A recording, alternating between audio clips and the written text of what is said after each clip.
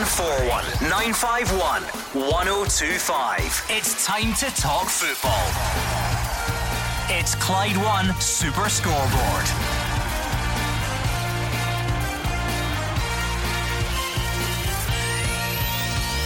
Good evening and welcome to Clyde 1 Super Scoreboard as we continue a big midweek of Premiership action. Giovanni Van Bronckhorst could only watch on as Hibs dumped Rangers out the League Cup tonight. He's in the dugout at Easter Road. Aberdeen Livy, St Mirren Ross County and Dundee St Johnstone completes tonight's action before Celtic host Hearts tomorrow.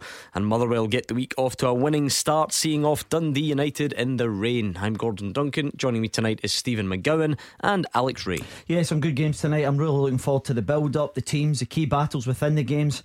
I used to love playing under the lights in the midweek games. Top six are playing each other, bottom six are playing each other, and your boys Motherwell get a really good result last night. Easy shift for you two tonight, Stephen McGowan. Seriously, a big game last night, a big game tomorrow night, and 4 of them this evening. It's an interesting midweek card. I really like what's happening at the bottom of the league as well, because you've got the bottom six, you've got, there's very little between them, 6 points, and so much leapfrogging can go on if results go one way or the other tonight. Absolutely, it's all happening, but we need you to complete the picture on Clyde 1 Super Scoreboard. So pick up that phone and talk to Stephen McGowan and Alex Rae. 0141 951 1025. That is the number you need. As always, you are more than welcome to tweet at Clyde SSB, but you can't beat the real thing. 0141 951 1025, particularly if you're out and about heading to a game tonight. Maybe you Rangers fans, you're heading along the M8 heading to Easter Road.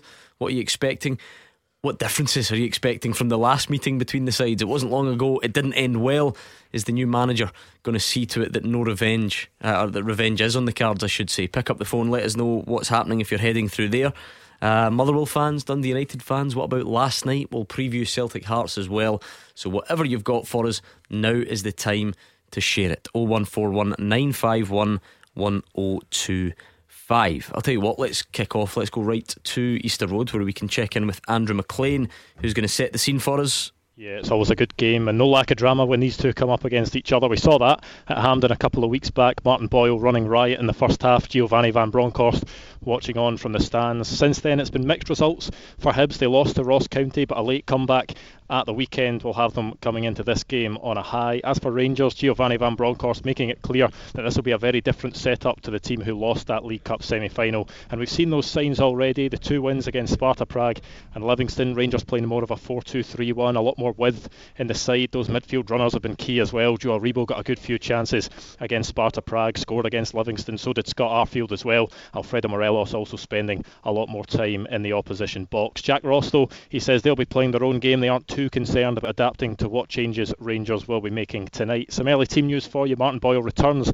after his suspension at the weekend, but Christian Doidge is still out for the home side. Kamar Roof could make a return tonight for the away side. I'll bring you full team news when I get it. Right, Rangers fans, what do you want to see before the team news? Pick up the phone and let us know. Who would you like to see? Does the likes of Scott Arfield, does he stay in the team following that performance at the weekend? Are there any other changes you would like to see? Barely a game goes by nowadays without someone wanting Nathan Patterson to play, so I suspect that might well be the case. If you're heading along or you're watching it on TV, give us all your pre-match thoughts right now, please. 0141 951 1025.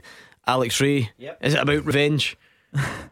It's always about revenge. Is it? No, listen, I think the fact that they went out again in the semi-finals, the manner they went out, Gordon, I think on the day they were second best. They particularly in that first opening 40 minutes, they really struggled to get to grips with Martin Boyle. I think Jack Ross will be delighted that he's back in the mix tonight, because he caused so many problems, him and Nisbet.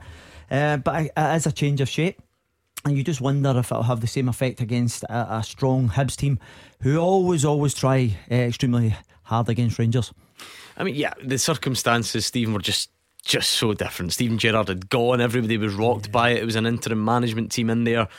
Now Giovanni Van Bronckhorst's come in and has 2 important wins under his belt. Does that suggest to you that this is going to be a very different evening to the one we saw at the National Stadium? No question for me. I mean, I think that actually that Hibernian performance that day, that was the exception. That wasn't really the rule. I mean, they'd 5 straight defeats in the Premiership until they beat St Johnstone on Saturday. So, you know, Hibs have been pretty ropey, and that was an exceptional day. That it was a strange day, but you know, the one worry Martin Boyle back, returns from suspension, 14 goals, that hat-trick against Rangers.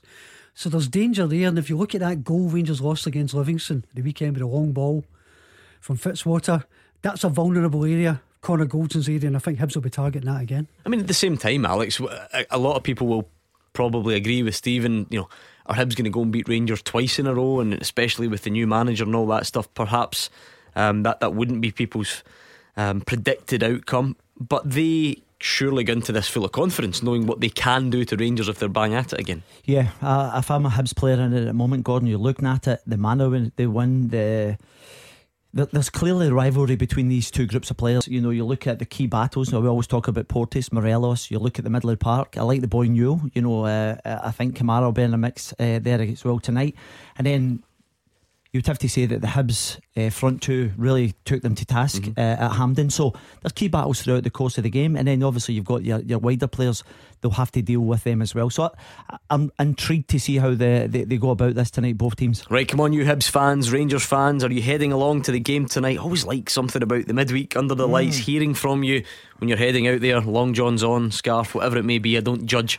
Pick up the phone if you're on your way to the match and let us know what you're expecting. If you're watching in the warmth of your own home, well, I'll be happy to speak to you as well. Now's the time to call. Let's hear from the Rangers manager.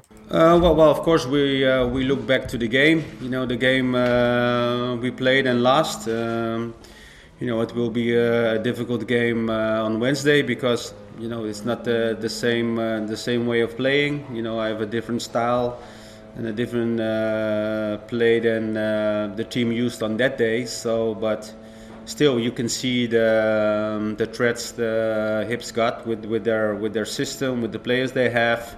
I think they were on the day very solid, very good, and were very clinical in the chances they got, and deservedly won the game on the day, and that's what we take from the game last week, and Wednesday is a new chance for us to get the 3 points. Jeffrey is a Rangers fan, first through tonight. Revenge, Jeffrey, is that something that bothers you, or is this a completely separate match this evening? Well, obviously cup matches are different than league matches.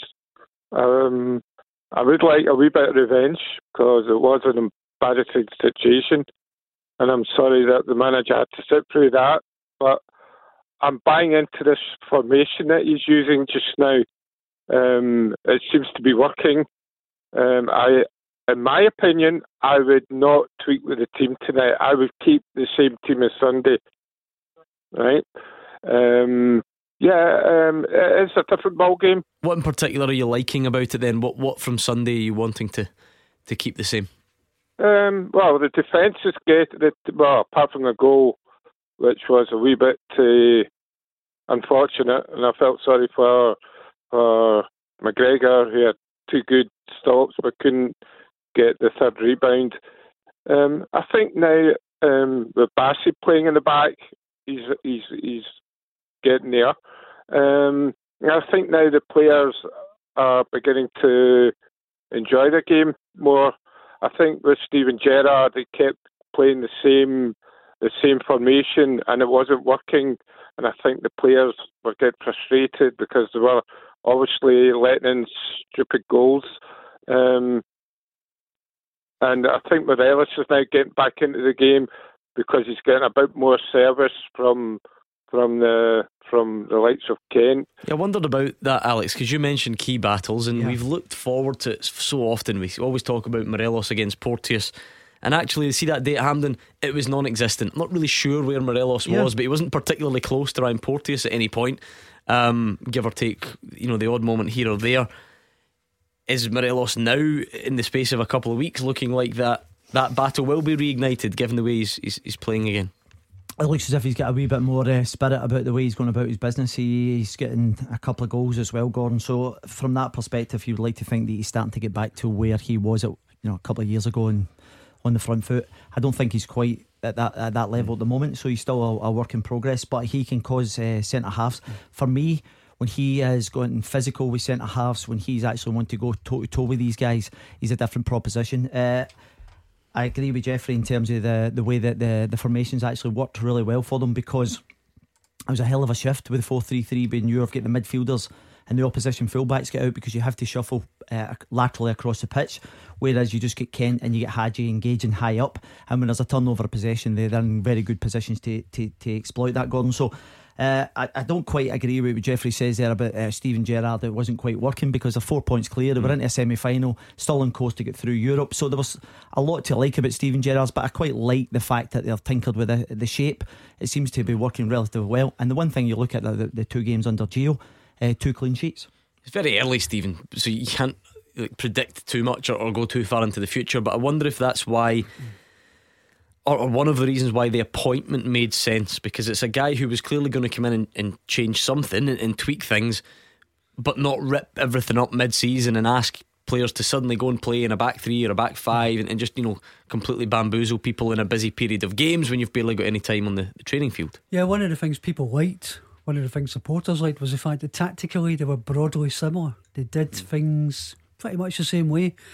I mean, I'm interested in Alex viewing this, actually, because I just wonder sometimes if players, they like a different voice, whether they need a different voice in the dressing room.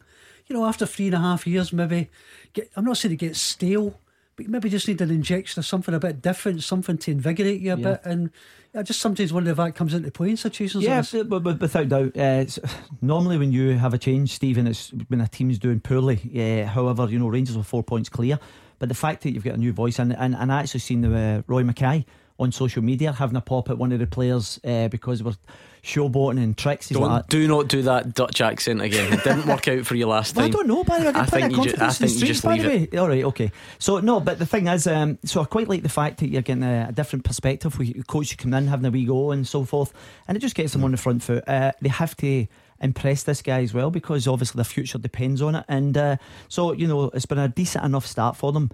From a coaching perspective, they'll be looking to kick on, because these are really big games. We often talk about going to Tynecastle, Easter Road, Pittodrie, Tannadice. It's really, really difficult venues. Fir Park. Apart from a couple of weeks ago, shipped 6. Anyway, enough of that. Thank you, Jeffrey. Let's bring in David in Pollock Shields and see what's on his mind as a Rangers fan this evening. Take it away, David. Good evening, Gordon. Thanks for having us again, lads. Pleasure. It's for me, revenge, it's a bit too negative a term for me, but what we have got is a fantastic opportunity to fix what went wrong with the semi-final, put it right, show the board, and particularly Ross Wilson, because I think Ross Wilson's comments are very prevalent right now. I think he's serving notice to a lot of these players and saying, look, it's time for you to decide, do you really want to be here or no? Do you really want to keep pulling on the jersey for Rangers? If no, let us know. We'll let you go and we'll get somebody in that is going to, give their best, And so for me, it's a fantastic opportunity. Put things right. That's the first point. If you have. Well, what do you mean when you say Ross Wilson? Are you talking about the AGM yesterday when he was asked about contracts, that sort of thing? Indeed, he was talking. I think he was mentioning something like 9 players that are kind of, they're kind of. The contracts aren't settled yet, and they could go one way or the other. Yeah, he did. There was provide an update of sorts yesterday. Stephen talking about different categories that the players are in and what they're contributing and so on. Yeah, I guess has David got a point about? I mean, players are always playing for their future to an extent, but that does accelerate at certain times. Well, there's a posse of players coming out of contract in the summer, and then actually more interest is 2023. You got some of the big hitters. Yeah. Morelos, I think Kent, Aribo, possibly Hilander. So there's some players who you are worrying now might be looking at what their future holds. And the thing is, what was discussed at the AGM yesterday was the need for a sustainable player trading model. That's sensible, that's right. You can't always rely on making the Champions League group stages. Okay, there's a good chance this season, but that's an unreliable way to try and keep the club sustainable. So there needs to be a player trading model. I know Stuart Robertson said they don't need to sell players, but that's different from saying there should be a player trading model. You can still, if you get the right offer for the right player, you can sell at the right time. I think 10 in a row kind of skewed that a bit, didn't it? You look at Celtic made a couple of bad decisions. Players that should have sold at Edward or Ayer because we're going for the 10. Rangers wanted to stop at 10, so I think they could maybe have taken the money for Morelos and Wheel. But those contracts are running down. The values of those players are beginning to diminish a bit, so there's big decisions to be made, and I think David makes a decent point. Yeah, absolutely, I totally agree. And it'll be interesting because I think they will try and renew, try and get longer contracts. But again, that goes back to the players. I actually think it was just a message that we're trying to put out there that they can't go any more than a particular level. They won't be pushing the boat out. They won't be held to ransom in that respect. So I think it's a case of trying to get these guys in longer contracts, particularly the ones of value. Obviously there'll be a couple coming in the summer who are going to be moving on to pastures new, and it's a constant revolving door. But the ones that you want to keep, it's important to try and tie them down for a longer period. What else are you thinking, David?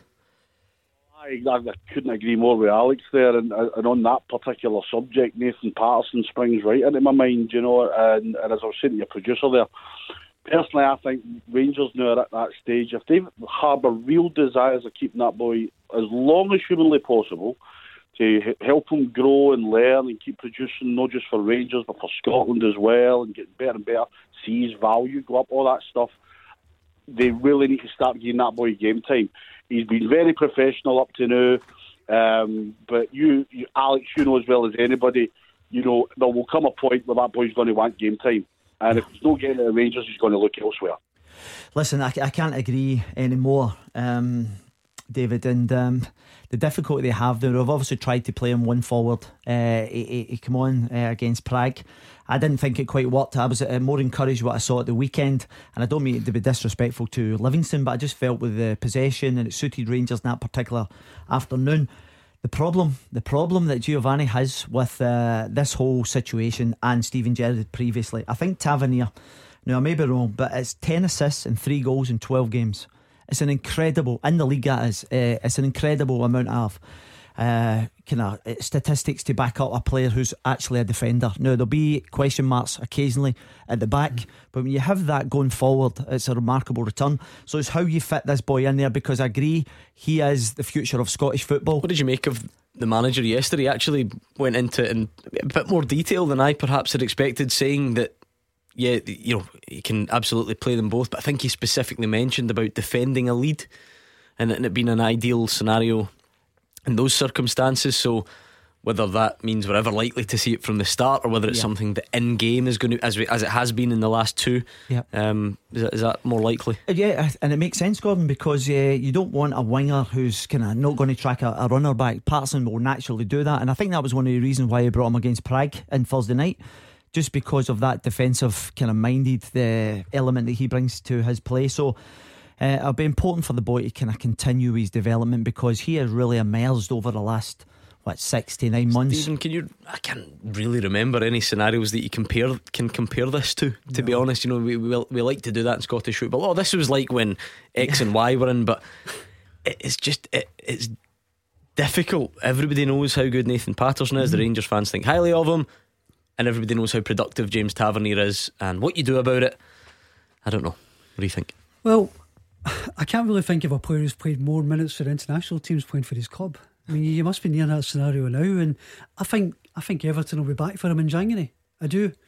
And I think if they start talking in terms of 10 million plus, then that's going to give Rangers a big decision. And if you can't find a way to accommodate an exceptional player in your team, and you get offered that kind of money, that's a big dilemma, isn't it? Yeah, well, listen, I think they reported 9 million in the last window. I think 8 or something. 8 or 9. Splitting hairs here. 8 or 9. It's a lot of money for a guy, Stephen said, who hasn't played a great deal of first team football. Gordon, listen, you can clearly see what the boy brings to the table. You would see both sides to that, wouldn't you? Of course, Rangers fans either want to keep him and see him win many trophies, or believe they can sell him for double that or whatever. But ultimately, to get 10 million for a guy that can't get in your team is another way of looking at it, which would be very good business. No, absolutely. And I've obviously given the academy a wee bit of stick over the years, but you have to give him plenty of praise here. This kid's tremendous. But Gordon, see, the thing is, see if they've not back 9 or 8, whatever it is, see if they come back with 10. Is that really going to change their mind? I don't get the impression it will. Okay, David, you can certainly come back. Good debating points from you. We'll speak to you soon. That was David and Pollock Shields. Right, speaking of 10 million, how's this for a seamless transition? Did you see these newspaper reports, Celtic fans, that reportedly it could take £10 million to get Cameron Carter-Vickers from Tottenham? So I've got a very simple question for you, Celtic fans. Yes or no? Would you be willing at this stage to pay £10 million for Cameron Carter-Vickers? Pick up the phone and let us know. Call us right now and we'll speak to you next. You are the voice of Scottish football. Call 0141 951 1025. Clyde One Super Scoreboard. Alex Rae and Stephen McGowan are in the building, and we've got a huge night of football coming up. Hibs Rangers, Aberdeen Livy, Dundee St Johnstone, St Mirren Ross County, Celtic Hearts is tomorrow. There was a certain big game at Fir Park last night. What about this? We'll get round to it later on. You can't wait, can you? Let me just tease it by telling you that producer Callum, I always tell you he's a big Dundee United fan. I forgot. He went along last night in the rain. It's the first time he's seen his team live since 2019. He gets soaked, they get beat, and he gets sent up the road. Do you know he's got a mask on in there? I can still see he's raging. Anyway, we're on Twitter as well as the phones. Annie's Land is on just on the back of David's call, saying at least 35 million worth of talent going into their last year of their contracts. Kent, Aribo, Morelos, Hollander, Goldson running his down at the moment. I thought Ross Wilson paved over this. Can't be allowing players to run down. Need to be more proactive. Now, before the break, I did say newspaper reports suggesting at the moment that Cameron Carter-Vickers could cost £10 million if Celtic want him permanently. Kevin in Bellshill, are you having that? Are you writing the cheque? No, not a chance. Clear as that. Not a chance. Not £10. Right, why not? Why not? It's numbers. Just because he's played in the Premiership, I think £3-4 million. Maybe, yeah. He's a young boy. He's 23-year-old. He's an international. Yeah, but he hasn't exactly proved it in the Premiership either. He's proved it up here. He's capable, actually. I'm not convinced with Starfield and the two of them, but once Julian comes back as well, but maybe that's got to mix it up. But no 10 million, no chance. Yeah, I mean, Stephen, like I say, it's a report this morning. I'm not sure it's not going to be set in stone necessarily. That's the exact amount, but it's an interesting talking point because I feel like most Celtic fans are absolutely happy with what they've seen from Cameron Carter-Vickers. But Kevin's telling you he's not that happy. He's not £10 million happy. I would agree with Kevin. I mean, Cameron Carter-Vickers is a strange one because you look at Leverkusen where he actually played individually quite well that night. It was a strange thing to say when they lost 3 goals, but individually I thought he was quite decent. I think he's been steady. I think he's been solid. I think he's had to be. Obviously he's been helping Stephen Welsh through games. He's had a barrage of different central defensive partners, and he's looked a really decent acquisition. But I think if you look at Jota, you look at him, are they going to be committing themselves to coming to Scottish football right now? Or they want a bit more time to see if there's anything else out there for them? I don't know if it's quite as simple as Celtic saying, OK, we'll pay the money now. They may have an option, but £10 million, not that much for me. It's a bit rich for me as well, Gordon. I think the guy's done very well. I think he's come in and steadied an area of the pitch where Celtic looked as if they could struggle earlier on. You know, they had a bit young Welsh coming in, and Starfelt had a slow start as well, and they seem to have settled down nicely. And I think this guy epitomises what you'd look for. He's strong, he's committed, but 10 million seems a bit excessive. And I take Stephen's point on board. You know, if it was the club's choice to actually sign anyone at the moment, it would most certainly be Jota, because the figures they're talking about for him, you'd bite the hand off him.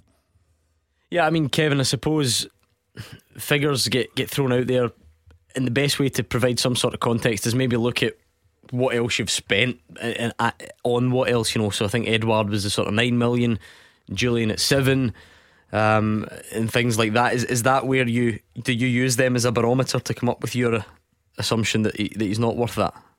No, it's just the fact that the club actually went out and bought players that, like, for instance, Bio, obviously Bolingoli still he is. The amount of millions we're spending on it in the scouting system, that's a different story, right enough. But Julian was worth the money.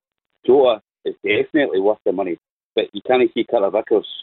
He's reliable, but no 10 million. Yeah, is that fair, Stephen? Because it's funny how results will always dictate everything. You know, the Celtic fans, by and large, they're pretty happy at the moment. I know they're 4 points behind, but they're out of Europe. But they like what they're seeing. They like the performances. They're happy with the progress. But that will not undo years of frustration at various pieces of transfer business. You know, they still have to get more of them right than they have done in recent seasons. You know, and it's an interesting point that one of the frustrations for Celtic fans over the years has been the projects, spending 1.5 million, Dahan type signings, bringing them in, they don't all necessarily work out, and you wonder sometimes if they would be better actually spending a bit more on a couple of players of quality. You look at Edouard, okay, probably didn't get quite as much for Edouard in the end as they wanted, but I refer you back to the point about the 10 in a row season. That was a factor there. But you tend to, if you invest a bit of money, you tend to get it back eventually. And maybe I just wonder where a Carter Vickers and a Jota, just those couple of pieces of quality they should prioritise rather than gambling and Ismail Soro type signings again. But 10 million again, I repeat, I don't know if that figure's accurate. I really don't. I would think that's a bit rich. I couldn't see Celtic paying that. See, the thing is, in terms of the way Celtic have done their business over recent years, and you use Edouard's a good example, then they obviously get an uplift. I think if you sign Jota for just over 6 million, they'd be looking to then double that or something, without doubt. And then, but if you're paying 10 million for Carter Vickers, I'm not sure what I'm actually seeing. Now we're only 18 games into his time at Celtic. He may well kick on to be a stalwart, but what I'm saying is, at the moment, to see him move for 15 or 20, I don't quite see that. Okay, thank you, Kevin in Bellshill. Just to be clear, you don't have to be called Kevin and from the same part of North Lanarkshire to get on tonight. This is now Kevin in Motherwell, just along the road. Your fellow Kevin says no chance, not worth 10 million. Kevin in Motherwell, are you in agreement or disagreement? No, I tend to disagree a wee bit. I think that 10 million's a bit inflated just because of who it is Daniel Levy at the end of the day, so you've got to remember that. But would I spend the 10 million? I've got to be honest, I probably would, because it's not a gamble. I think there's 40 million quid up for grabs with this title, 40 million. So are you going to spend somewhere between 8 and 10 on a Carter Vickers and somebody that's already proved that he can handle up here, or are you going to take another gamble and sign somebody like a Starfelt who's still not settled in? For me, I think he's worth it. I think Jota is the priority, don't get me wrong. I think 6.5 million, absolute priority. We need to tie him up. But I would be tempted to spend that money on Carter Vickers purely on the prize that's up for grabs at the end of the season. And you know how the Celtic board work. I think that sale will probably be offset against other sales. For example, getting rid of Barkas, getting rid of Ajay. So it might not be a £10 million actual net spend. We'll probably sell players to kind of offset it, and I think that there's something that we need to look at. Well, the thing is, he's here for a loan deal for the season anyway, so you don't really need to spend it. So you might get your 40 million prize money. Yes, I without think signing there most certainly will be a loan fee. When you bring the type of players in, they cost a certain amount of money. Gordon, however, the fact is, I've got them from loan, so I wouldn't expect Celtic to dive in anytime soon. And if they're in the position in the summer and he does well between now and the summer, then possibly they may well pay top dollar. Other side to this as well, if we've seen anything about Ange Postecoglou, he can pull a rabbit from a hat. Nobody saw Kyogo Furuhashi coming in. Nobody had heard of Rio Hatate, who looks like he's going to be the first signing in January. I think that's a likely one, yeah. Yeah, I do, and I think there's going to be a couple of players coming in from Japan in January. And he knows markets that we don't know. He may have some ideas. He doesn't seem to be, I don't know this for a fact, but he doesn't seem to be encouraging the idea of a director of football. Still haven't appointed a new head of recruitment. I'm sure that will come, but it looks, to all intents and purposes at the minute, as if the transfers are on Ange Postecoglou. And if that's the case, who knows what he's got up his sleeve. If you can get a Jota for 6.5 million though, Kevin, does Carter Vickers, is he worth 10 in that context? It's not a very fair question. It's a different scenario because Jota, what age is Jota? 19, 20, something like that. I think it's Carter Vickers, he's like 23, something like that. So, and he's been about. So he's 24 I think ending life. 24. So somebody like Jota, young Portuguese, that kind of different talent and attacker, you're always going to get much more money back than you are for a centre half. That's just the way it works. Let's not forget we spent 9 million on Julian. We spent 5.5 million on Barkas, 5 million on Ajay. So those two duds pay for those two duds alone. Pay for Carter Vickers. I do get that, but I'm not sure you can. I'm not sure you can rhyme off your mistakes to then justify. Another. And by the way, Jota's 22. I think it was 7 million for Julian, just so we're being accurate. I get that. I was well aware it was a loaded question because the deal's already in place, but it is worth thinking about it that way. If that's the type of deal that's out there, because the market's inflated, because it's London, because it's whoever, does that mean you just do it? Gordon, sorry, but but the problem is for Celtic, it's not how much they've spent, it's how they've spent it. And it's the same for Rangers as well. It's not so much the amount you spend, it's spending what you have well. And Kevin makes a good point there about Barkas, about Ayeti, who they'll try and get rid of in January as well. They've spent money badly, consistently, for too many years.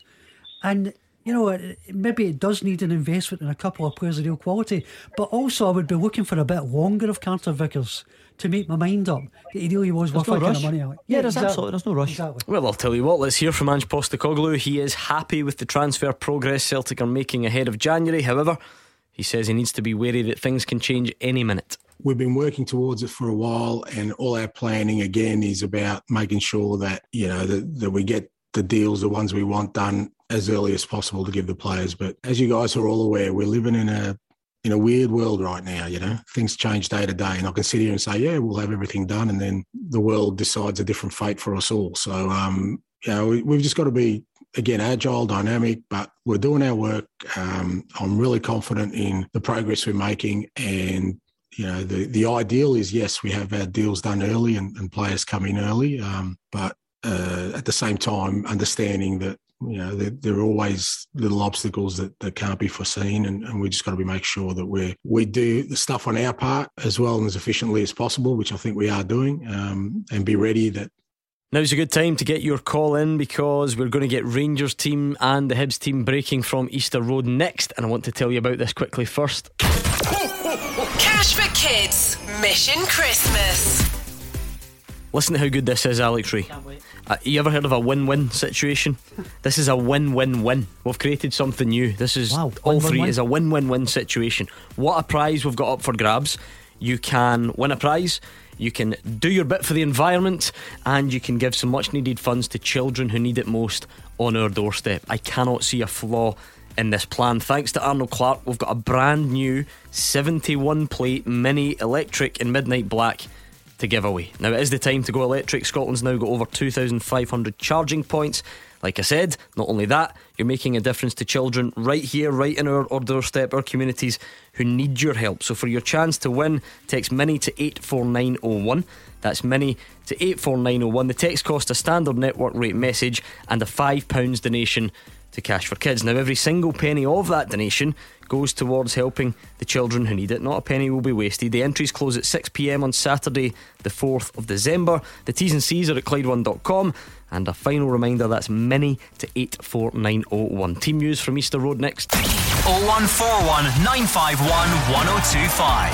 This is Scottish football's league leader, Clyde One Super Scoreboard. Stephen McGowan and Alex Rae are here. 0141 951 1025 at Clyde SSB on Twitter. I think we've got team news from Easter Road. Andrew McLean. Yes, we do. For Hibs, it's just the one change for them. Jamie Gullen drops out of the starting lineup, and Martin Boyle, who was suspended at the weekend, comes back in. So Hibs revert to the side that beat Rangers 3-1 at Hampden in the League Cup semi-final. Matt Macy starts in goal for them. It's a back three of Paul McGinn, Paul Hanlon and Ryan Porteous. Chris Cadden, the right wing back. Josh Doig, the left wing back. The midfield three, Jake Doyle-Hayes, Joe Newell and Josh Campbell. And it's Martin Boyle just off Kevin Nisbet. The substitutes: Dabrowski, Gogic, Stevenson, Allen, Murphy, Wright and Scott. Giovanni Van Bronckhorst makes one change for Rangers from the team that beat Livingston at the weekend. Scott Arfield drops out of the starting lineup and Stephen Davis comes in. So Alan McGregor in goals for them tonight. James Tavernier, Connor Goldson, Calvin Bassey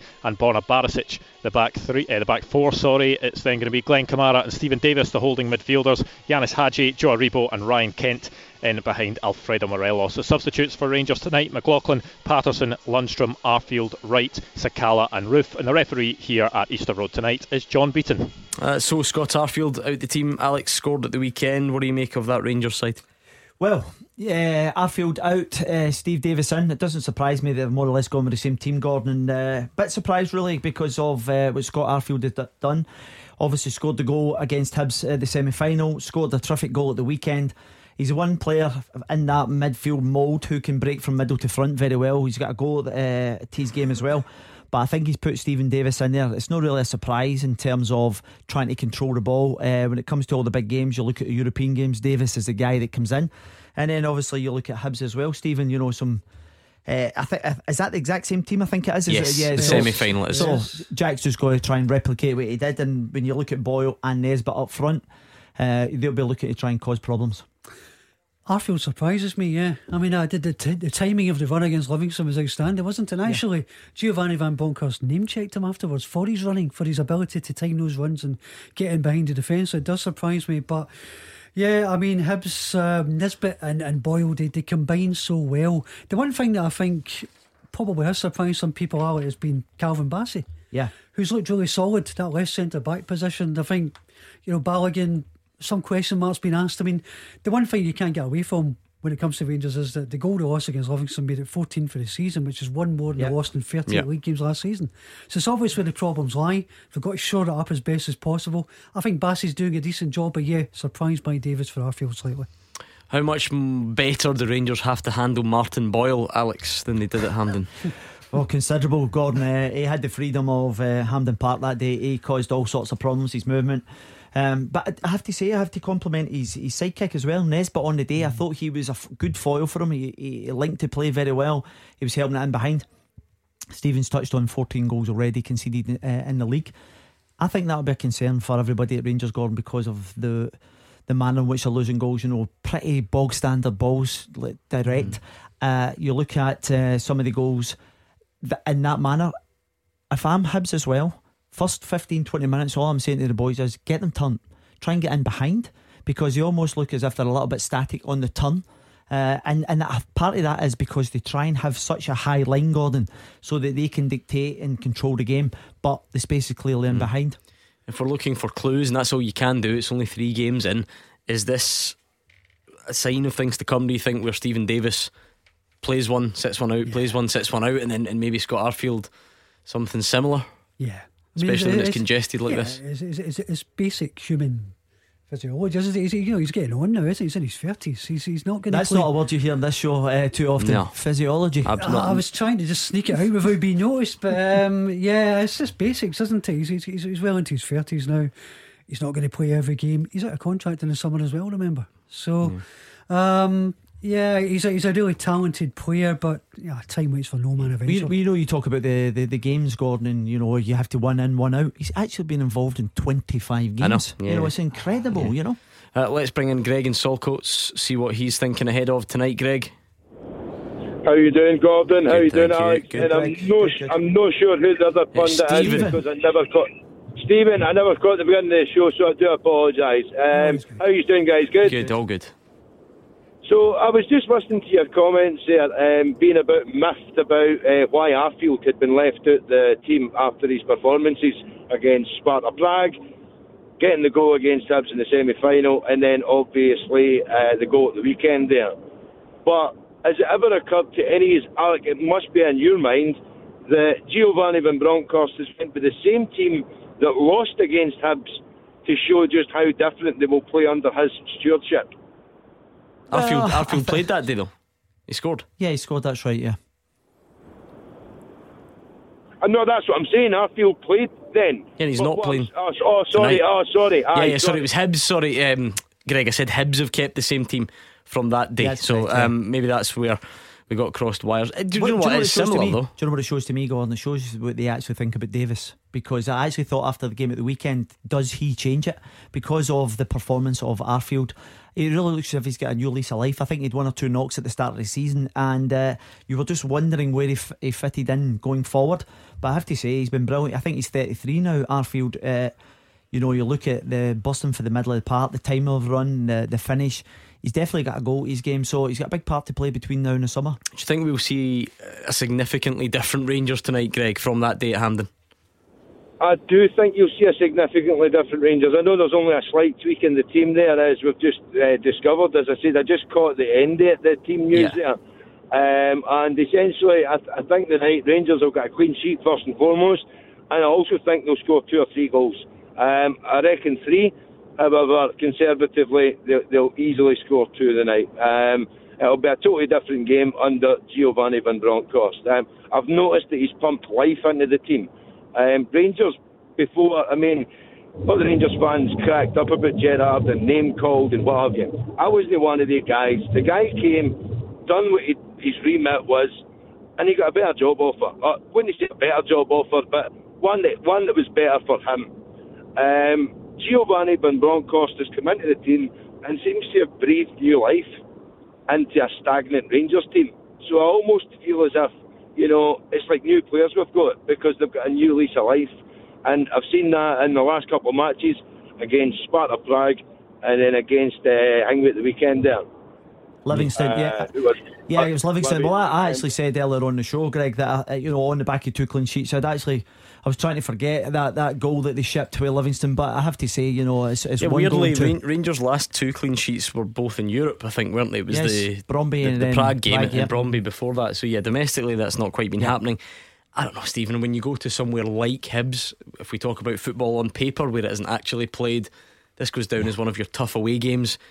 You take a win all day long, whether it's with a clean sheet or not, don't you? Oh yeah, absolutely. I just wonder whether fans like Greg will eventually reach a point, if it carry on like this, Rangers baby steps, it's early days, where they reach a point where you think, you know what, maybe a change of manager could turn out to be a bit of a blessing, because whereas they were top of the league, 4 points clear, you just felt there was something not quite clicking with Rangers. Whereas, I think I agree with Greg. I think there's more impetus, I think there's more legs, I think there's more urgency.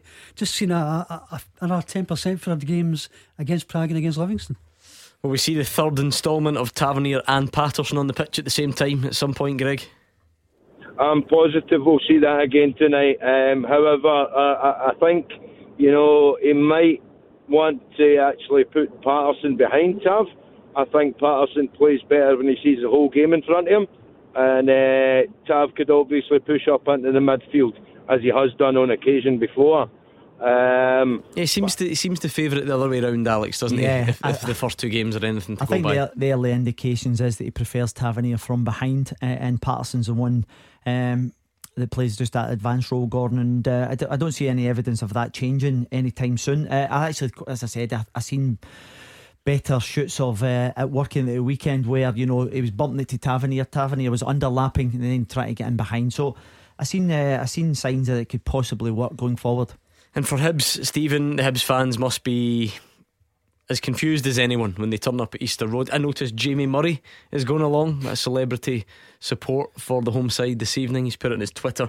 They were absolutely flying high when they beat Rangers and then brought crashing back down to earth in Dingwall. It looked like they might stay down at earth when they went to St Johnstone, but managed to get the win. So it's been a strange period for them. You just don't know what you're going to get with Hibs, do you? 5 straight league defeats. As you say, they beat St Johnstone. They were staring at 6 at one point in that game. Yeah, and the thing is that Jack Ross has made great play, rightly, of the fact that when he's been in charge, they've been pretty much a top 4 team all the way through. And they've not been that great at Hampden, whereas now suddenly we're seeing a bit of a strange reversal, and he's not going to like the fact that they've been struggling a bit. So make a big statement if they got a win tonight. Thanks, Greg, nice to speak to you. Beat the Pundit with the Scottish Sun. For the best football news and opinion online, thescottishsun.co.uk/football. I still don't think I've recovered from last night's Beat the Pundit. One of the best performances we've ever had from a listener. Gordon Dalziel got ragdolled up and down this studio 6-2 by Robbie on the line. Robbie was easily one of the best we've ever had. Robbie was giving me the correct answers before I had even finished the questions. Wow. And he got 6 of them right. I looked at the questions today, so they weren't easy. He answered he answered 7, got 6 of them right. He was phenomenal. DL was, well, usual.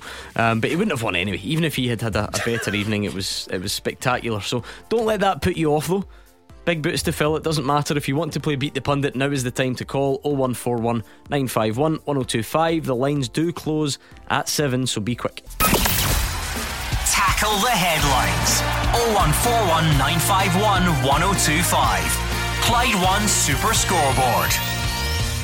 Alex Rae and Stephen McGowan are here. It's 01419511025. What a busy show. We're building up to Hibs Rangers. We've got 3 other huge games as well that we'll turn our attentions to. Celtic play Hearts tomorrow, and last night we saw a Tony Watt wonder strike beat Dundee United for Motherwell. So we'll speak to the man himself very soon indeed, just after we finish this. Beat the Pundit with the Scottish Sun. For the best football news and opinion online, thescottishsun.co.uk/football. Stephen McGowan, how's the record recently? You've done alright the last few okay, times you've but been it doesn't in. mean I enjoy you it still anymore. dread it? You still dread it, yeah? I despise it. Can't stand it. Well, honestly, we can't. The good thing is you can't be any worse than last night. 6-2 the Yale lost. It was horrific. Joe is on the line from Cambuslang. How's it going, Joe? Hi, yeah, doing pretty well, thanks. How are you guys? Well, very well, I think, Joe, because you're an Auchinleck Talbot fan, is that right?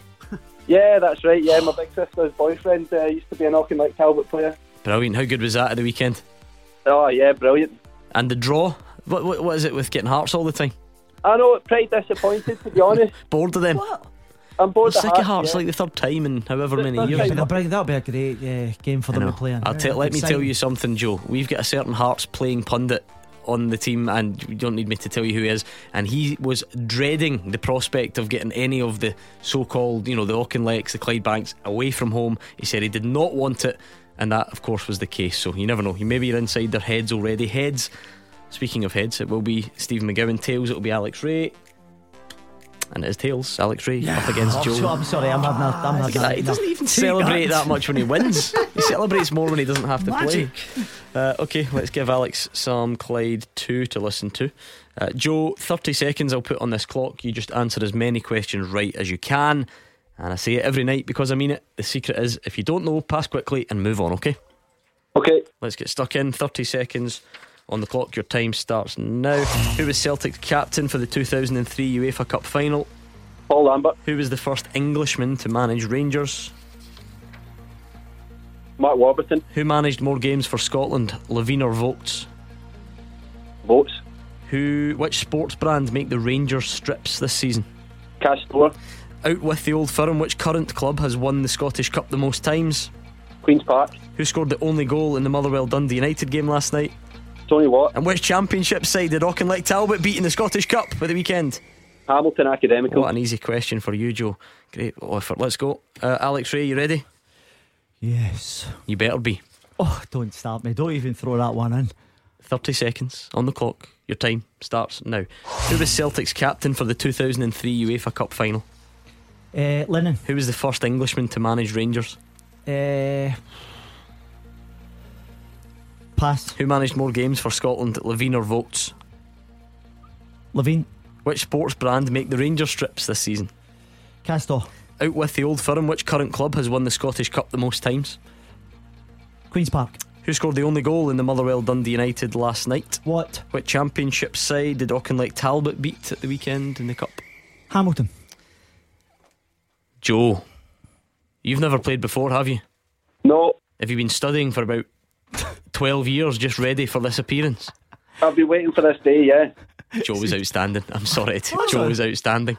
2 nights in a row. What is happening? We have taken the bar. I thought you did okay there. Alex did do. I'm not giving anything away just yet. I may as well just get my coat. I'm not ready. But 2 nights in a row, the listeners have produced. Let me tell you, Celtic's captain in Seville was Paul Lambert. 1-0 to Joe. Wow. The first Englishman to manage Rangers, Mark Warburton. 2-0 to Joe. Who managed more games for Scotland, Craig Levine or Bertie Vokes? Bertie Vokes. 3-0. 3-0 to Joe. Which sports brands make the Rangers strips? Castor. I'm up and running. You both got it. Queen's Park, the most Scottish Cups, both got it. Dear. Tony Watt last night, both got it. And Hamilton Accies, Auchinleck Talbot. I get Joe's got a perfect 7. Got it. Joe got 7 out of well 7. Played, Joe. Well and played. You got, Joe, that is outstanding. Good on you. Even if I got another 1 or 2, wasn't it good enough? Because the thing is, last night Robbie was brilliant, but he did get one wrong. Yeah. Joe's get the 7 out of 7. Right, Joe, here what we're going to do. We never do this with the listeners because they never get that far. House, mate. Joe, I'm going to Joe, you know the lockdown's over, don't you? Joe, I'm going to throw the last 3 questions at you to see if you could have got a 10. Are you ready? Okay. Name the only club side Kenny Miller has managed.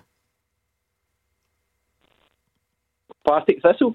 He's lost it. It was Livingston. He took his foot off the gas. He's He took almost. his foot off the gas. He took his foot off the gas. Joe, I'm not sure we've ever had a 7 out of 7 for the listeners. That is outstanding. Well done to you, Joe. No wonder you're so no wonder you're so happy.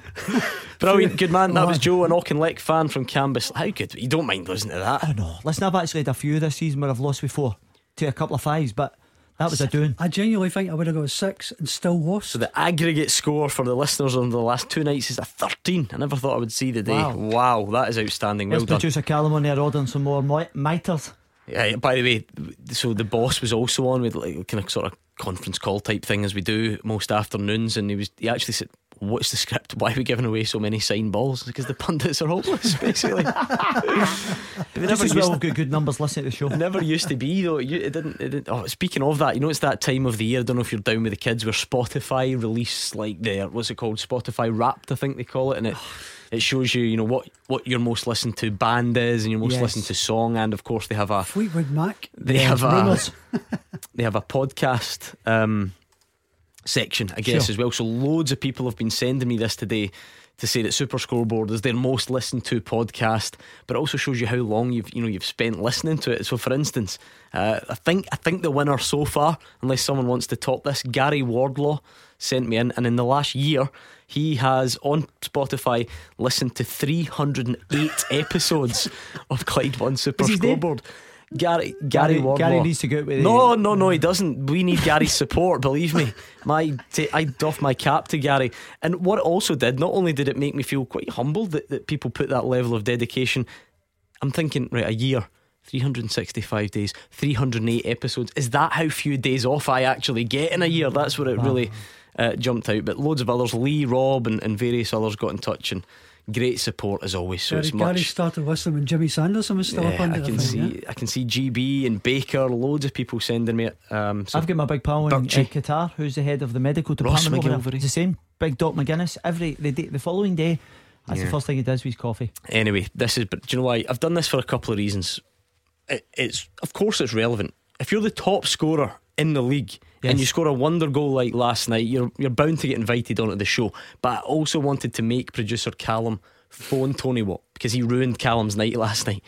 Not only did he go to Fir Park, Alex, there's more to this story. It was the first time he's seen his United team live since 2019. It chucked it down with rain. He was in hospitality as well. It was full prawn sandwich, although I don't think you get prawn sandwiches in Motherwell, but chicken parmesan apparently, he says in my ear. Cats, huh? And he said he actually saw Tony Watt in the hospitality lounge after and was scared. There's a Glasgow expression for how Callum felt. He just didn't want to approach him. He felt starstruck and humiliated. So anyway, Tony joins us on the line. How's it going, Tony?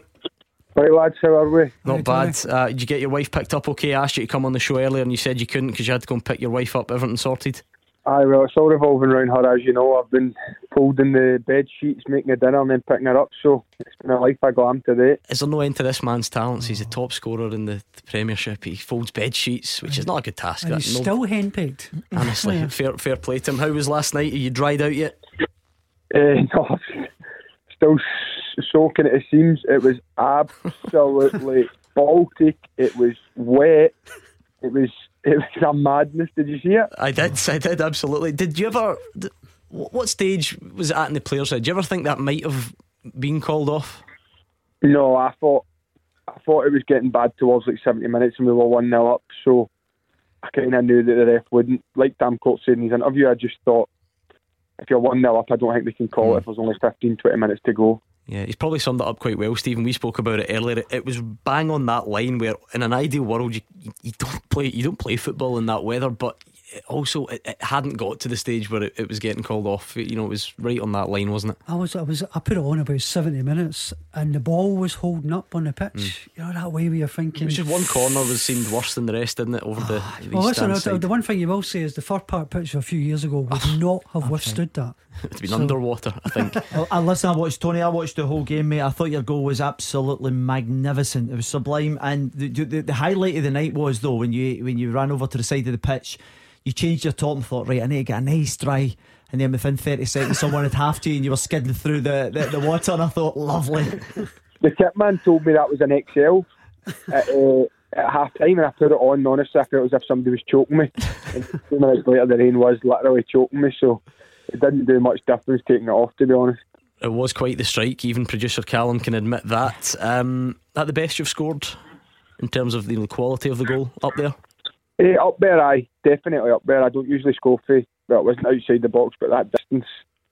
But no, it was, to be fair, the keeper, I seen he was off his line and out a bit, so I just fed at the back, and usually they can hit the corner flag or they can go in, but thankfully it went in last night. It certainly did.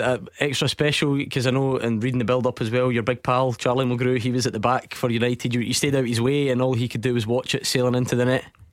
Aye, no, I was buzzing. Obviously I spoke to him after the game and that, and we were talking about it, and to be fair, they're a good side, and it was a really good 3 points after the weekend.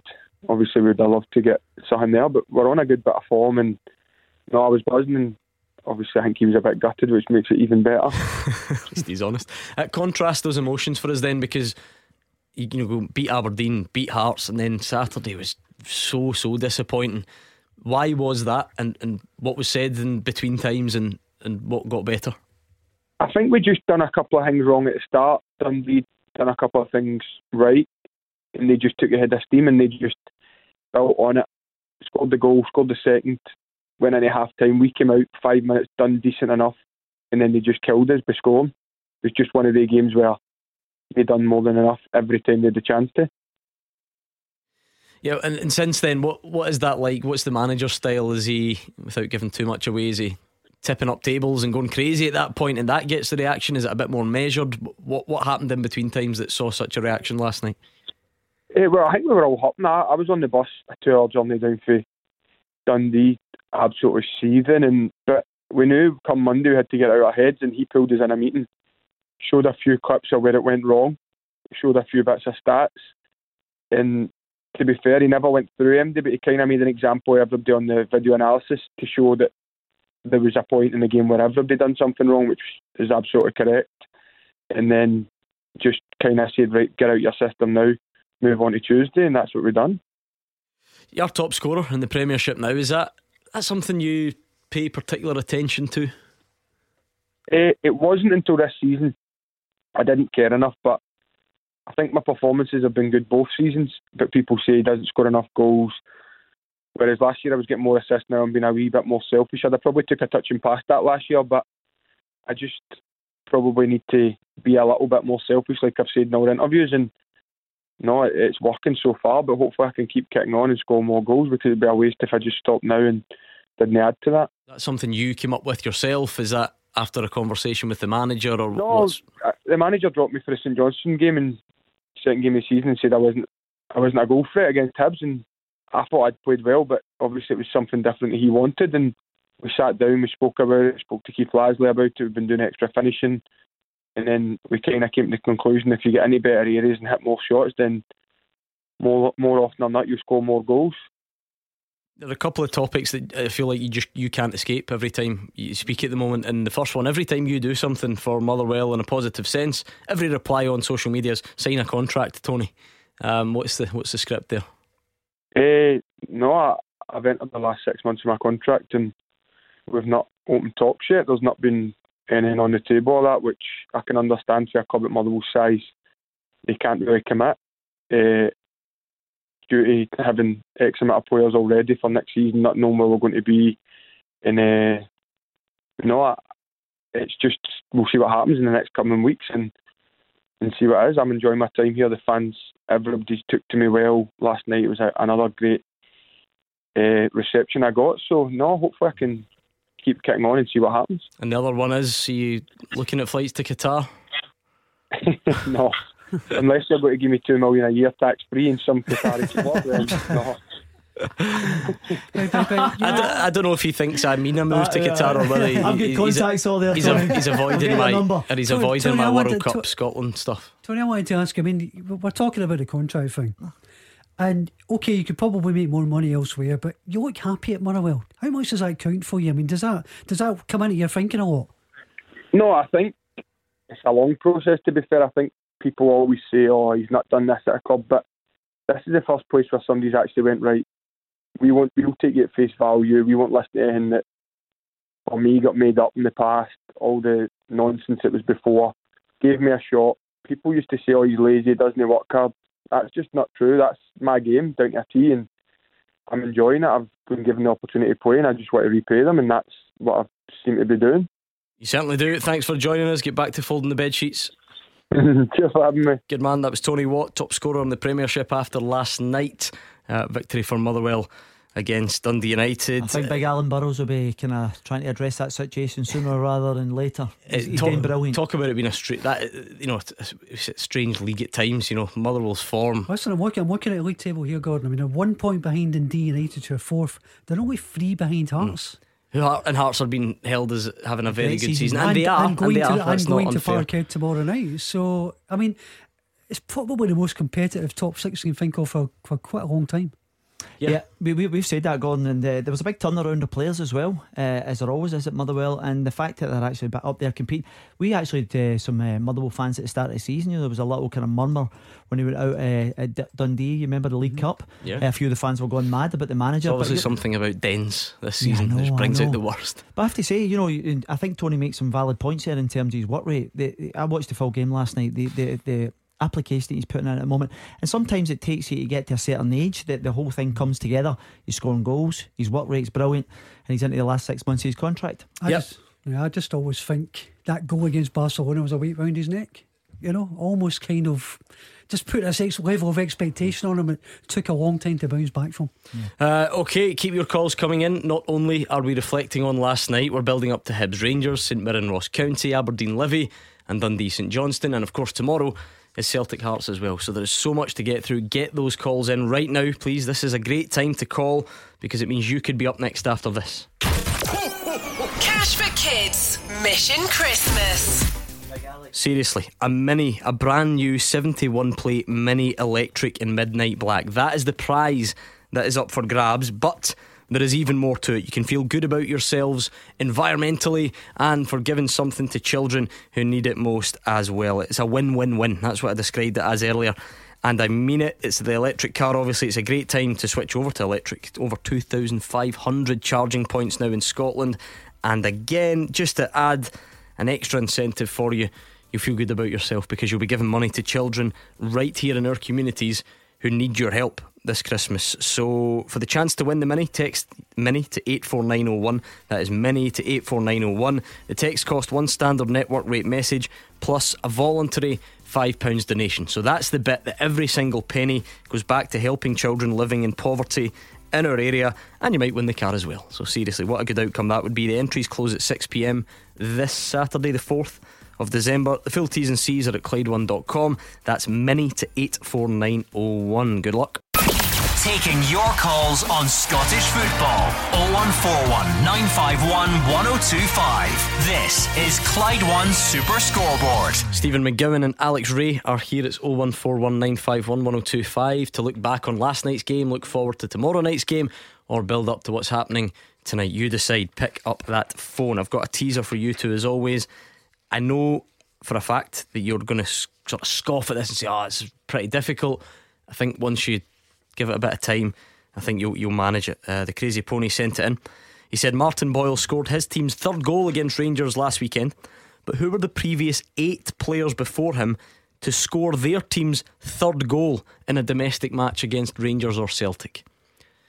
So we're basically just looking for high scoring games against Rangers or Celtic recently. Once you start getting in the groove of it, I fancy your chances. So Martin Boyle scored his team's third against Rangers last weekend. Who were the previous 8 players before him to score their team's third goal in a match against Rangers or Celtic domestically? Josh Ginnelly? Yes, Josh Ginnelly, well done. Scottish Cup final, well done. That's a great start. This could be a long night. It could be. That's a lot. That's it.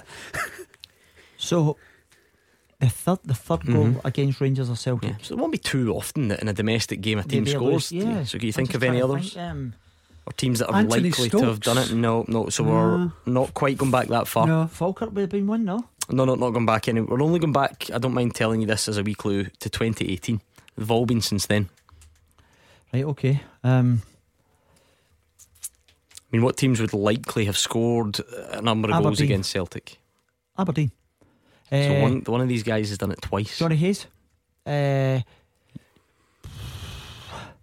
Who's the? Remember there was there was a free. Cosgrove. Yeah. Free. And a 4-3.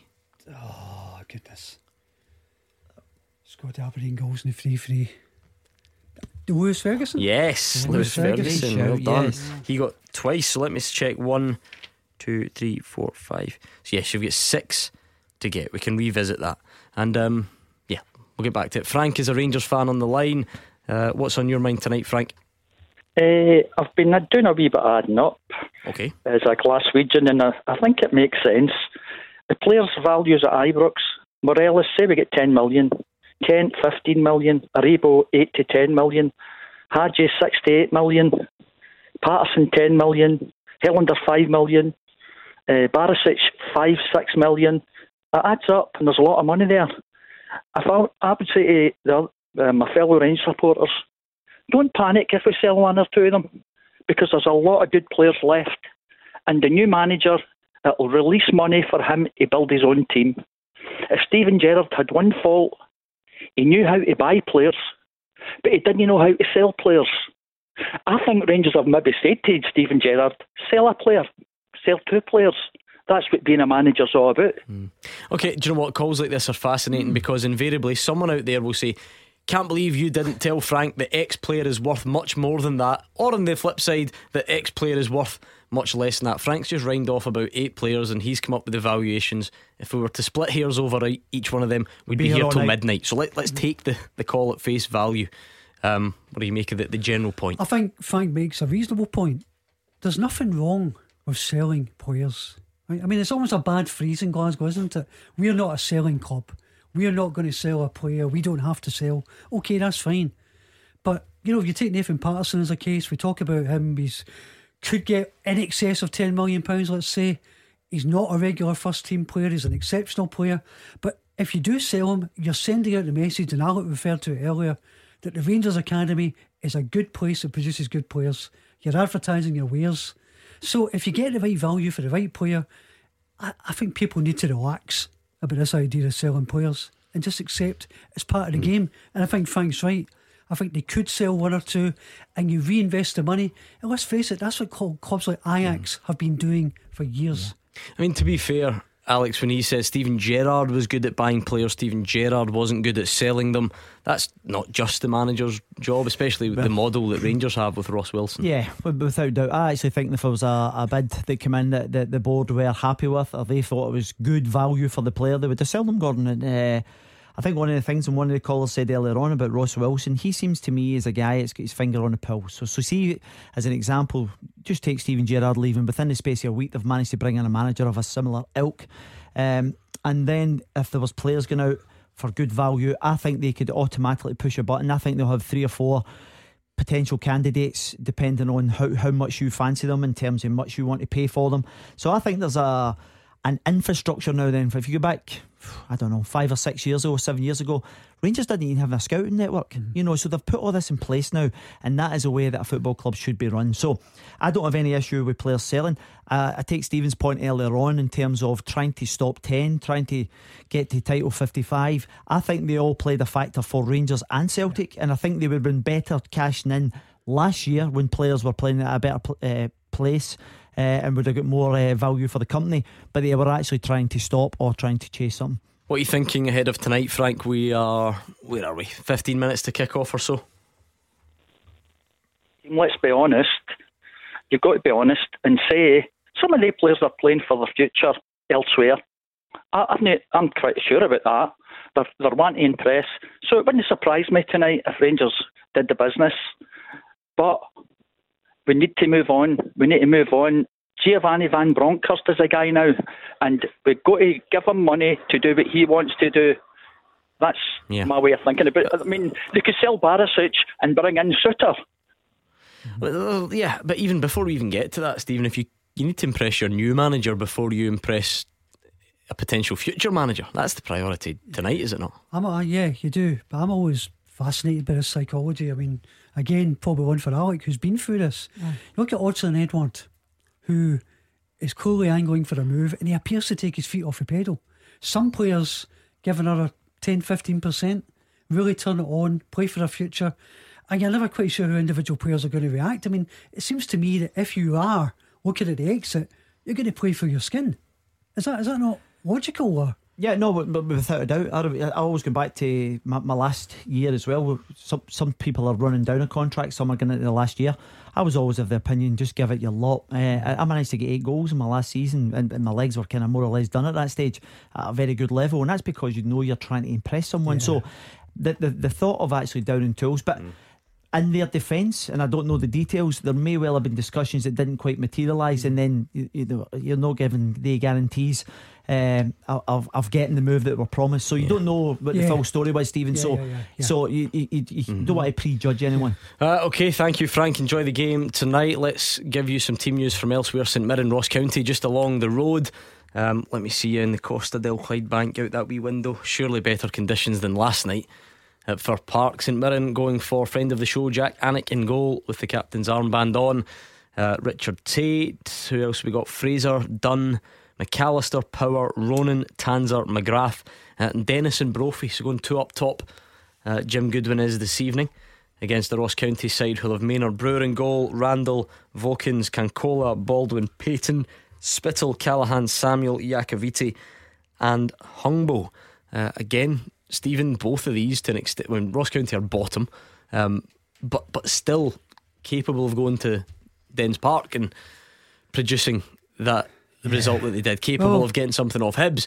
So there's quite an air of unpredictability about a lot of these fixtures. Well, definitely. I mean, last 4 games for Ross County, they've won Dundee United and Hibs. Last minute draw against Dundee United. They've lost Harry Clark. I think it's looked a decent signing for him, actually. He's been really good, hasn't he? Slightly dodgy red card. He's a loss. But the thing with Ross County is other teams are looking over their shoulder now, and you look at St Mirren, don't think they've won a Premiership game in the last 7, I think, since mid-October.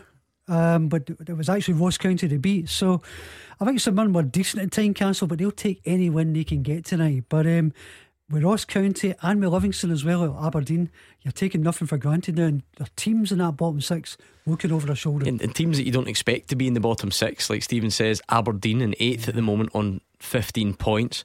We throw the word need around quite a lot, but does Stephen Glass need a win tonight? I don't know what that means. I'm not saying if he doesn't win he's out in the morning, but I still feel like he needs a win, Alex. Does that make sense? Gordon, I've been battering on for weeks now. I think it's 2 wins in 16.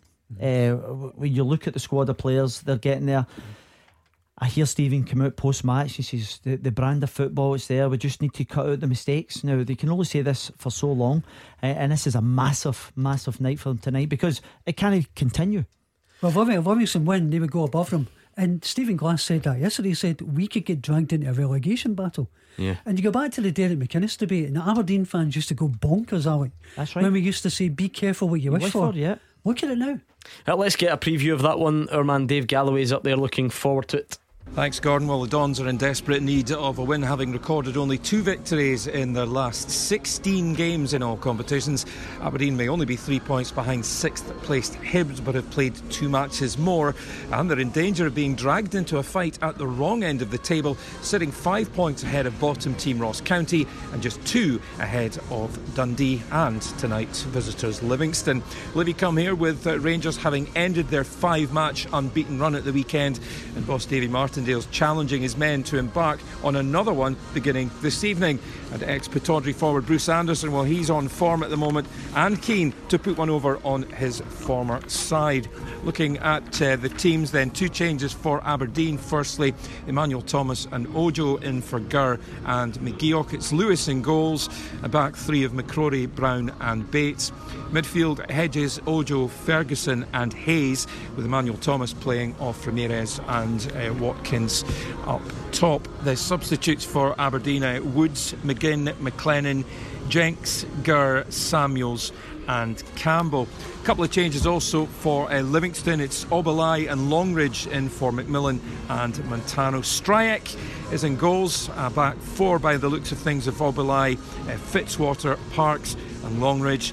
Midfield for Livy, Devlin, Holt, Omionga and Forrest, with Bailey playing off Anderson up front. Substitutes for Livy, Malley, McMillan, Panayotu, Hamilton, Penrice, Sibbald and Shinnie, And your match referee here at Pittodrie Stadium, it's Craig Napier. Craig Napier, the man in the middle at Aberdeen against Livy. Don't forget Dundee St Johnstone derby match, that one as well up at Dens Park. Another team, what one are you going to get? Are you going to get in the Dundee side that can beat Motherwell 3-0 at home, or are you getting the Dundee side that loses 5-0 at home to Ross County? So we look forward to that one as well. Jamie's a Rangers fan in Ballock. Confident tonight, Jamie? Hi Gordon, hi panel. Yeah, absolutely. I mean, I guess, you know, the reason for the call, Gordon, was really just to say that I really feel that Van Bronckhorst is an upgrade in terms of as a manager of Rangers, following on from Steven Gerrard. Now, you know, I know a lot of my fellow Rangers fans were up in arms all over social media, etc. But I really had confidence that he would come in and, you know, take us on. You know, he's got a great pedigree as a player, Feyenoord, Rangers, Arsenal, Barcelona, as we all know. Assistant to Ronald Koeman, and then going on to manage Feyenoord himself for 4 years with a 60% win percentage. Now, you know, I would say Stephen done a great job stabilising the club, breathing life and competitiveness back into the club and the team. You know, really that professionalism again coming back through. We've all seen that.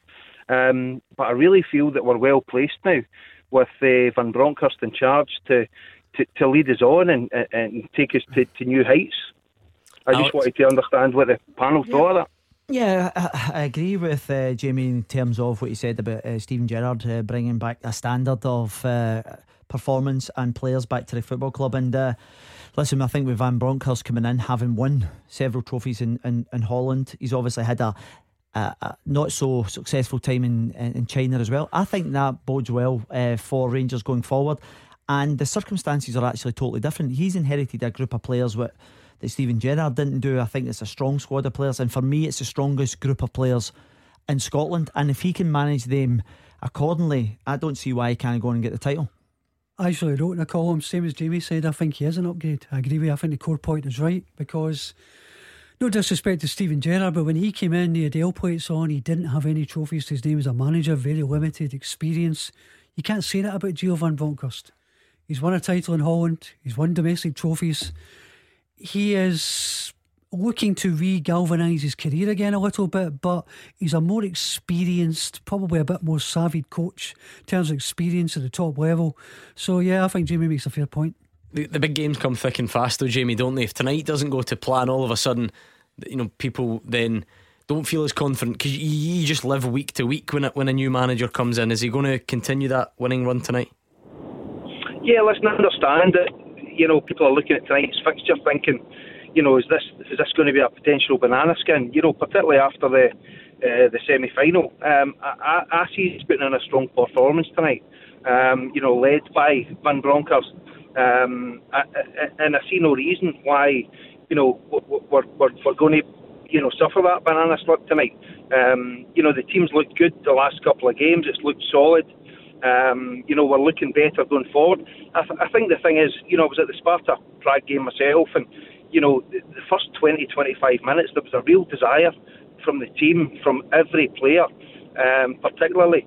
And I think he's really instilling that back into us again, where it's maybe just been lacking earlier in the season. So, you know, I've no concerns at all, and I think we'll go from strength to strength. Well, we're nearly there. Let's get a final recap of teams and build up before kick-off with Andrew McLean. Yeah, just the one change for Hibs coming into this one. Jamie Gullen dropping out of the starting lineup and Martin Boyle coming in. So Hibs reverting to the 11 that beat Rangers at Hampden in the League Cup semi-finals. Matt Macy in goal for them. The back three, Paul McGinn, Paul Hanlon and Ryan Porteous. Chris Cadden and Josh Doig, the wing-backs. Jake Doyle-Hayes, Joe Newell and Josh Campbell, the three central midfielders, with Martin Boyle playing off Kevin Nisbet. The substitutes: Dabrowski, Gogic, Stevenson, Allen, Murphy, Wright and Scott. Giovanni Van Bronckhorst making one change as well. Scott Arfield dropping out of the starting lineup that beat Livingston 3-1 the weekend. Stephen Davis coming in for them. So it's Alan McGregor who starts in goal. The back four: James Tavernier, Connor Goldson, Calvin Bassey and Borna Barisic. Stephen Davis and Glenn Kamara the holding midfielders, with Yanis Hadji, Joe Aribo and Ryan Kent behind Alfredo Morelos. The substitutes for Rangers tonight: McLaughlin, Patterson, Lundstrom, Arfield, Wright, Sakala and Roof. The referee for this one, at Easter Road is John Beaton, filling up nicely here through in Edinburgh. Always a lot to enjoy when these two teams come up against each other. The heart of that semi-final defeat, it will still be fresh in the mind of these Rangers players. Fashion Sakala saying before the game that tonight is all about revenge, but I'm sure Giovanni Van Bronckhorst will be thinking that it's all about getting his third win on the bounce and getting 3 crucial points in this big Premiership match. Jack Ross saying before the game he wouldn't be altering their style despite the change of Rangers manager they're coming up against. He stayed true with his team selection. If they can replicate that Hampden display, and Martin Boyle has his shooting boots on again, it should be a very interesting night here at Easter Road. Absolutely, looking forward to it. Any more on this teaser then? Yes. Players who've done what Martin Boyle did recently and score a third goal against Celtic or Rangers. You've got Lewis Ferguson and Josh Ginnelly. McGrath? No. McCarthy? What's he centre half at? Oh, it was, sorry, Conor McCarthy. Sorry, yes, I didn't see him on my list. Yes, well done. Dembele? Yeah, because he did it for Celtic against Rangers in 2018, you see. Well, if that's the case, I'll throw in Odsonne Edouard. No, because it's the third goal, so it becomes a bit difficult because you need to remember specifically the third. Oh, you talking about that 3-2? 3-2. That was before that. Oh, right, okay. You were confident in it. James Forrest. I'll give you, yes, in the 5-0 game. Okay, we'll get in there. We'll give you a bit of time. We'll get the rest of the answers and, of course, kick off next. Number 1 for football in Glasgow and the West. 0141 951 1025. Clyde 1 Super Scoreboard. We are underway in our 4 big matches. Hibs against Rangers, St Mirren Ross County, Aberdeen Livingston and Dundee St Johnstone. So anything that happens in the opening spell, I will tell you about it. Stephen McGowan and Alex Rae are watching on, and they're going to have to multitask because they've got a full-time teaser which is a cracker, sent in to the usual address by Crazy Pony, which is fulltime at Clyde1.com. So if you're out there, you think you've got decent trivia, you think you could submit a question and catch the pundits out, that is the address you need, fulltime at Clyde1.com. So he is looking for, inspired by Martin Boyle, can you name the previous 8 players before him who scored their team's third goal in a match against Rangers or Celtic domestically? Now that might sound tough, but bearing in mind that not many teams will score 3 domestically against Celtic or Rangers. For instance, Josh Ginnelly did it for Hearts in the Scottish Cup final. Conor McCarthy did it to knock Rangers out the League Cup. Lewis Ferguson's done it twice against Celtic. James Forrest did it against Rangers, and Moussa Dembele also did it against Rangers. So 3 to get. Jackson Irvine? No, you're on the right track in the sense That's that a brilliant shout. it's an Australian Hibs player, but it was in that famous 5-5 game, which I don't. That was before Jackson Irvine. No, he's a striker. Australian Hibs striker. An Australian Hibs striker who scored a hat-trick. How many more clues can I possibly give you? Mick, it's definitely Mick something. Actually, it's Mick something. I don't know why you go. Okay, shares his surname with a prestige sports car make. Mick Peugeot. That was a Gordon Deal answer. Oh, come on. I'm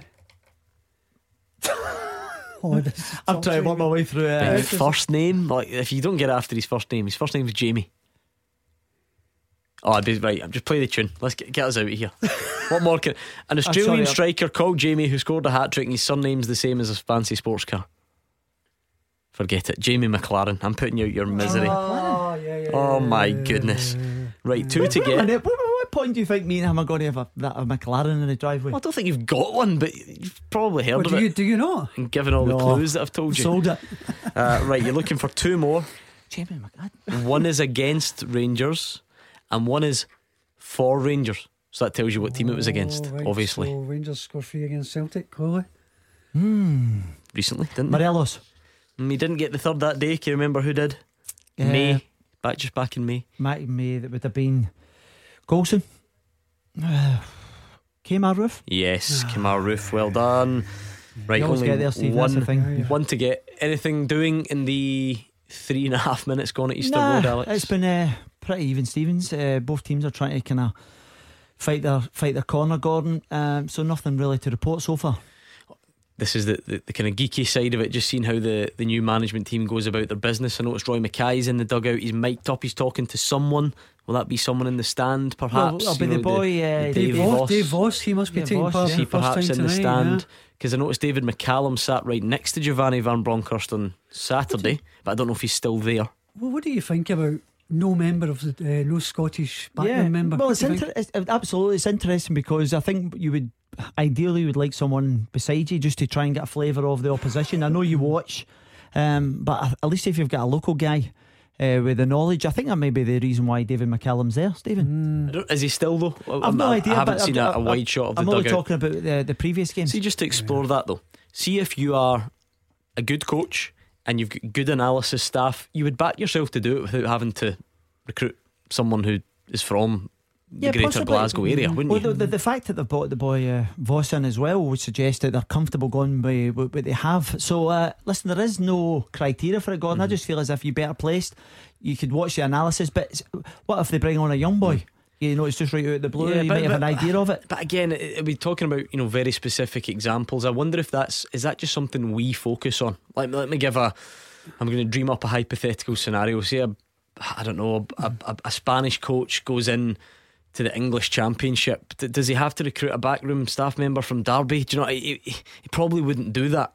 Well, I mean, listen, here's a good example of what you're talking about here. With Queen's Park yesterday, bringing the guy from AZ Alkmaar, Marijn Buyer, I think he's for pronunciation. And you've got Celtic fans last night saying, we don't have a head of recruitment, we don't have a director of football, we should be doing something as modern and progressive as that. So if you're a Rangers fan, you know, you look at the teams that Ajax success they're having in the Champions League, 100% record. You look at this Dutch management team coming in, I think you're going to feel pretty good about that personally, because I think we all get a bit weary of the same old names sometimes. So, you know, I think Rangers are to be applauded for trying something here. Anything else, Alex? Rangers on the attack. It was actually wasted by Ryan Kent. I assume it was for Morelos, but easily cut out and Hibs come forward. Yeah, Joe Rebo picked the left back's pocket here as Hibs come down the right hand side. A lovely ball round the face.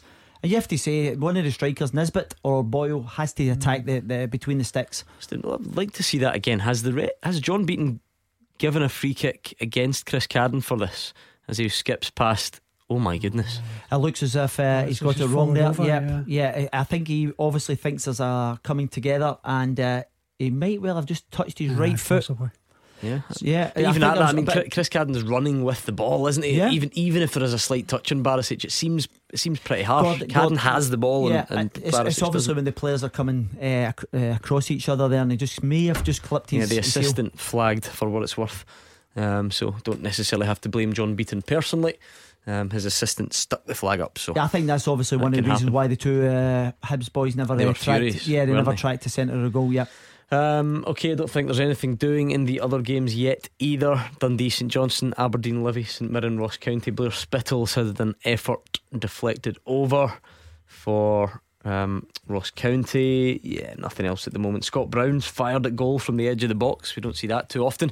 It's ended up high and wide from him. So nothing on the scoreboard yet. I think one of the Hibs players may well be in a bit of trouble here, Gordon, just on the halfway line. They're remonstrating for them to kick the ball out of touch. I think it's Hanlon. Paul Hanlon. It looks as if he's stretching something here. It doesn't look good, does it? Doesn't look good. Paul Hanlon, who had an excellent game, didn't he, in the Cup semi-final. So that'll be a real blow if that's the case already. He's just slipped, hasn't he? He's just fallen over. Nothing much, pretty innocuous. Yeah, that'll be a huge blow. Anyway, so nothing doing there. One more on the teaser before we go. No, I think we need a helping hand. It was at Fir Park, Motherwell, and it was was that the 40? No, the playoff. No. 3 each in the league. The last, it was a centre half, because he'd been calling out. He had been running his mouth in the press in the week before, saying. And he scored for a yard that was poor marking. Bundled in. Yes. Was that the game? So remember in the press in the week leading up to it, it had all gone back to that semi-final where Cardoso got a bloody nose. This guy was Motherwell captain at the time, and in the week leading up to it, he said, "Oh yeah, that was funny, that wasn't it? We all laughed when Cardoso got the bloody nose." So he said something like that. Kippy, no. No. And then it went to the game a couple of days later. He scores the equaliser, I think, so the and captain goes Motherwell, crazy. Stephen, come on. I think he's out in India now. His namesake Paul is the Cove manager. quickly? Hartley. Oh, yeah, Hartley. Peter Hartley, right, Hartley. okay. Yeah, it was on the tip of my tongue. We're back tomorrow Tip of to my look tongue. back on all the big talking points and Celtic Hearts. Make sure you join us. Callum Gallagher's up next.